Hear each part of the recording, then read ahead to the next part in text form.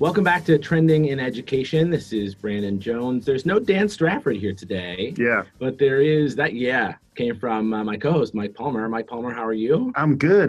We're missing Dan. Yeah. That was a question. No, I'm sorry. No, we're missing Dan. We're missing Dan. Yeah, Dan is out fulfilling his civic duty in a court in Brooklyn. He's in the no in Waltham, Massachusetts. Oh, that's right. You're the Brooklynite. I was the Brooklyn. He's the Waltham Mass. There's some end of the word. Master. Yeah.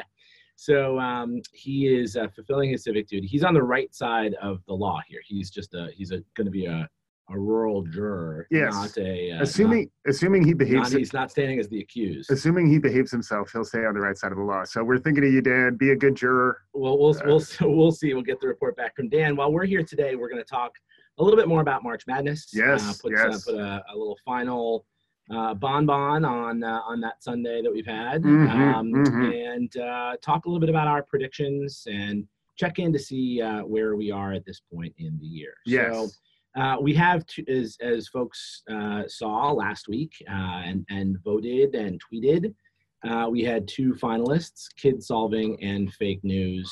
Fake News was one of your drafts. I think, was it was your second round draft there? Yeah, I think it might have been the sixth pick or something, somewhere fifth or sixth, something like that. So any other final thoughts on our two finalists from this year?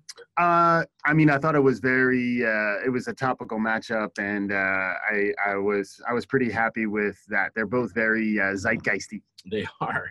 So I'm trying to say zeitgeist more. Yeah. Because I like the way I say zeitgeist. But congratulations. I've worked on it. Yeah. But this takes it seems natural, but it's really more about the prep.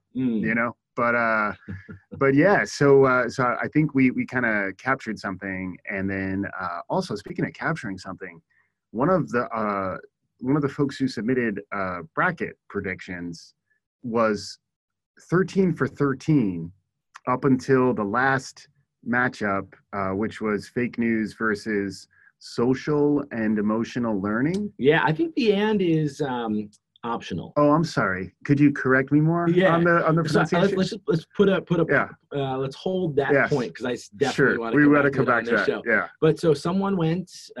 She was Samantha Jaclinski. Yes. Yeah. Was 13 for 13. She got all impressive. 13 predictions right. Yeah. And then in the last matchup to go to the finals, she had SEL beating Fake News. Yeah. And then Fake News prevailed. And then had Kid Solving to win the whole thing. So I think we're still tabulating the results as we speak. But I think I'm expecting Kid Solving to win.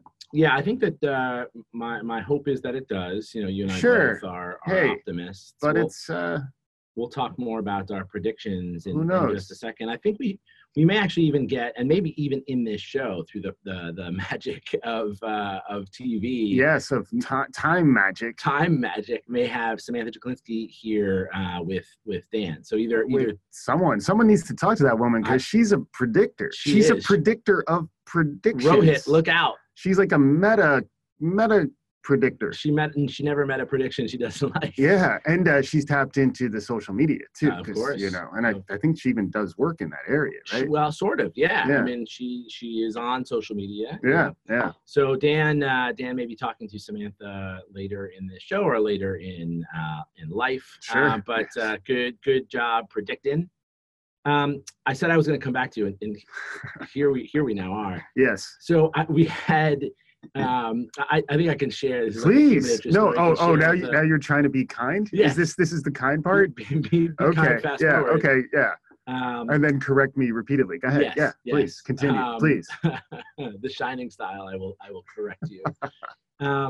So we had a little discussion on our last show about, is it social emotional learning? Sure.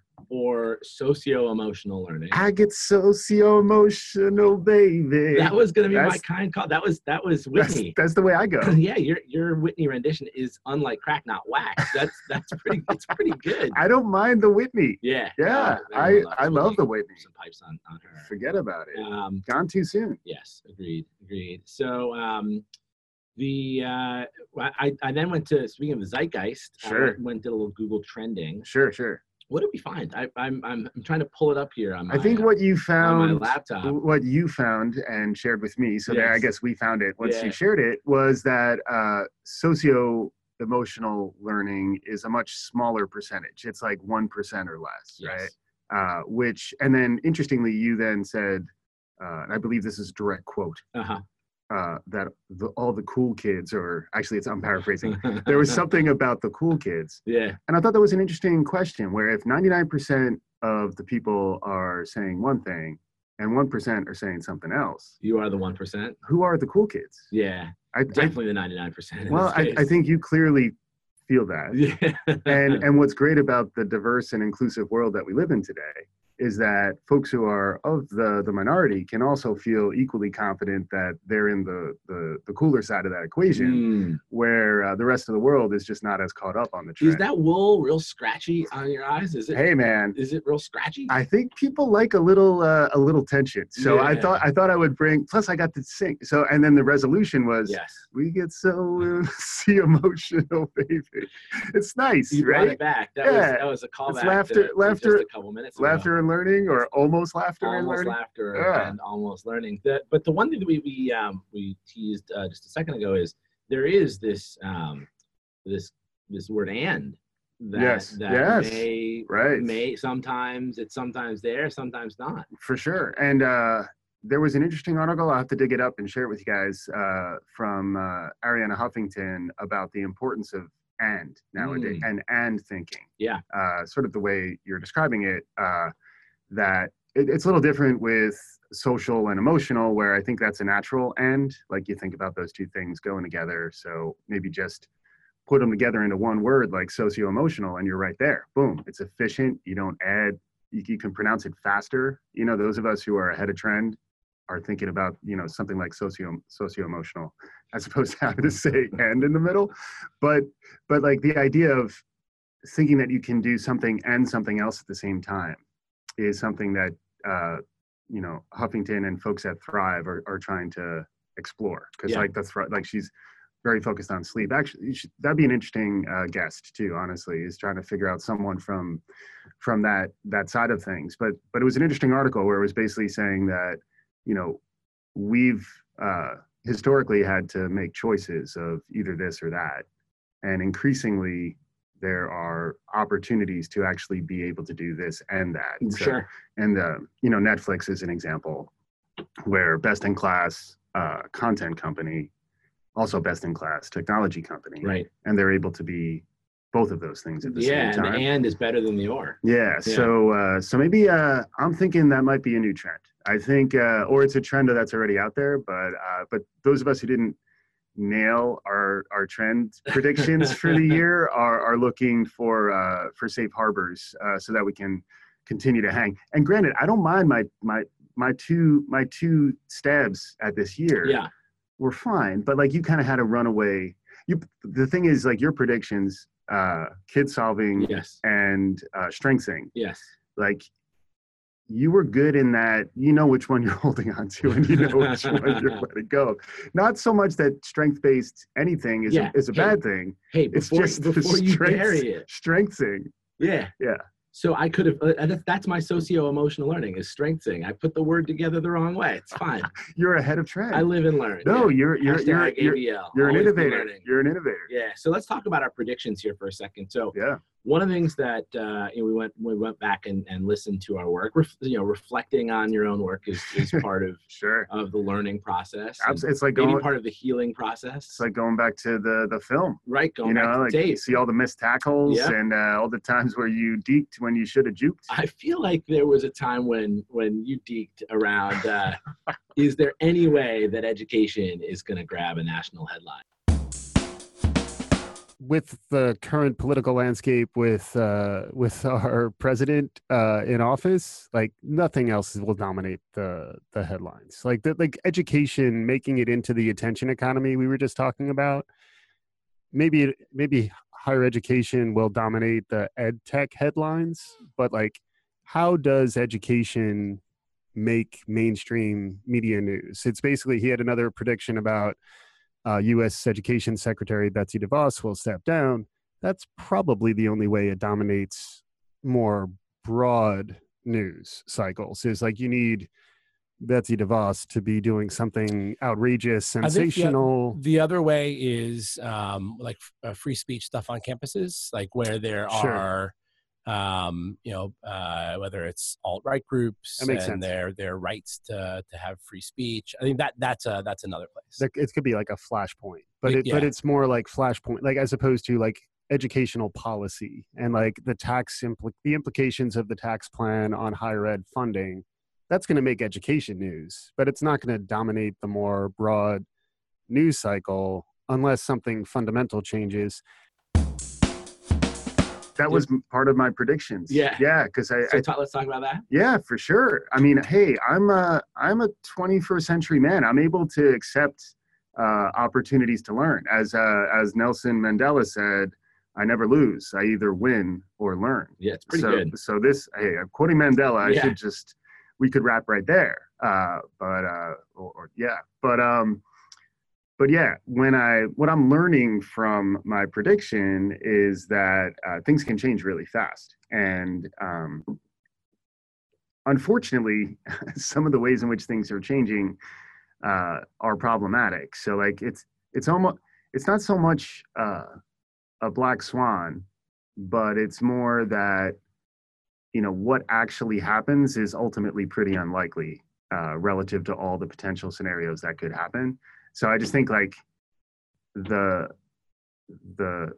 flashpoint around the school shooting in Florida, I think really kind of dictated the year in education, and it became much bigger than the previous narrative, which was all about the president and the Russia investigation and, sort of the 24/7 news cycle was really dominating with one narrative and one storyline so predominantly that in some ways it opened up for a counter movement that we're seeing now with, the March for Our Lives and all the stuff I thought you very eloquently talked about around the students in Florida and actually the students in Chicago and across the country, how the kids are sort of making some new things happen. I learned from that. I learned that it's very difficult to predict around those kinds of flashpoints. Yeah. And it's a lot easier to sort of reconcile the reality that we live in once we're seeing it. So I think that'll inform how I think about predicting the future moving forward. Because even I thought kid solving was spot on, but the actual way in which it's playing out was very difficult to predict. Sure. Yeah. I think, if we could rewind the tape, obviously we would have preferred that the flashpoint not happen and kid solving could have, and I still think would have become a trend were it not for that. It would have, if it were slower and happier, that would have been happier for all, I think. But I think that's right. And maybe next time we talk to Rohit, Rohit, you're welcome to talk to me about kid solving and see if it can make the 2019 list. But about that construct of sort of flash points turning into sort of begetting trends coming out of them, right? For someone who's a professional prognosticator, how do you not just take the sort of slow trends and see which ones are surfacing, but also think about what things, maybe it's thinking about the environmental factors and what kind of flashes they might be ripe for. Right. Interesting stuff on that. Yeah, and also, honestly, so because we're at the quarter post mark. Yeah. Right. I think it's the quarter post mark. Post mark from like with the ponies. Yeah, or there are furlongs involved too, right? Yes. I mean, I don't know exactly how that works, but yeah. So we're at the quarter point in the year. Yeah. And I think the year trend wise feels like some shapes to trends are starting to emerge, like strengths. Exactly. Yeah. But just you got to put the S in it.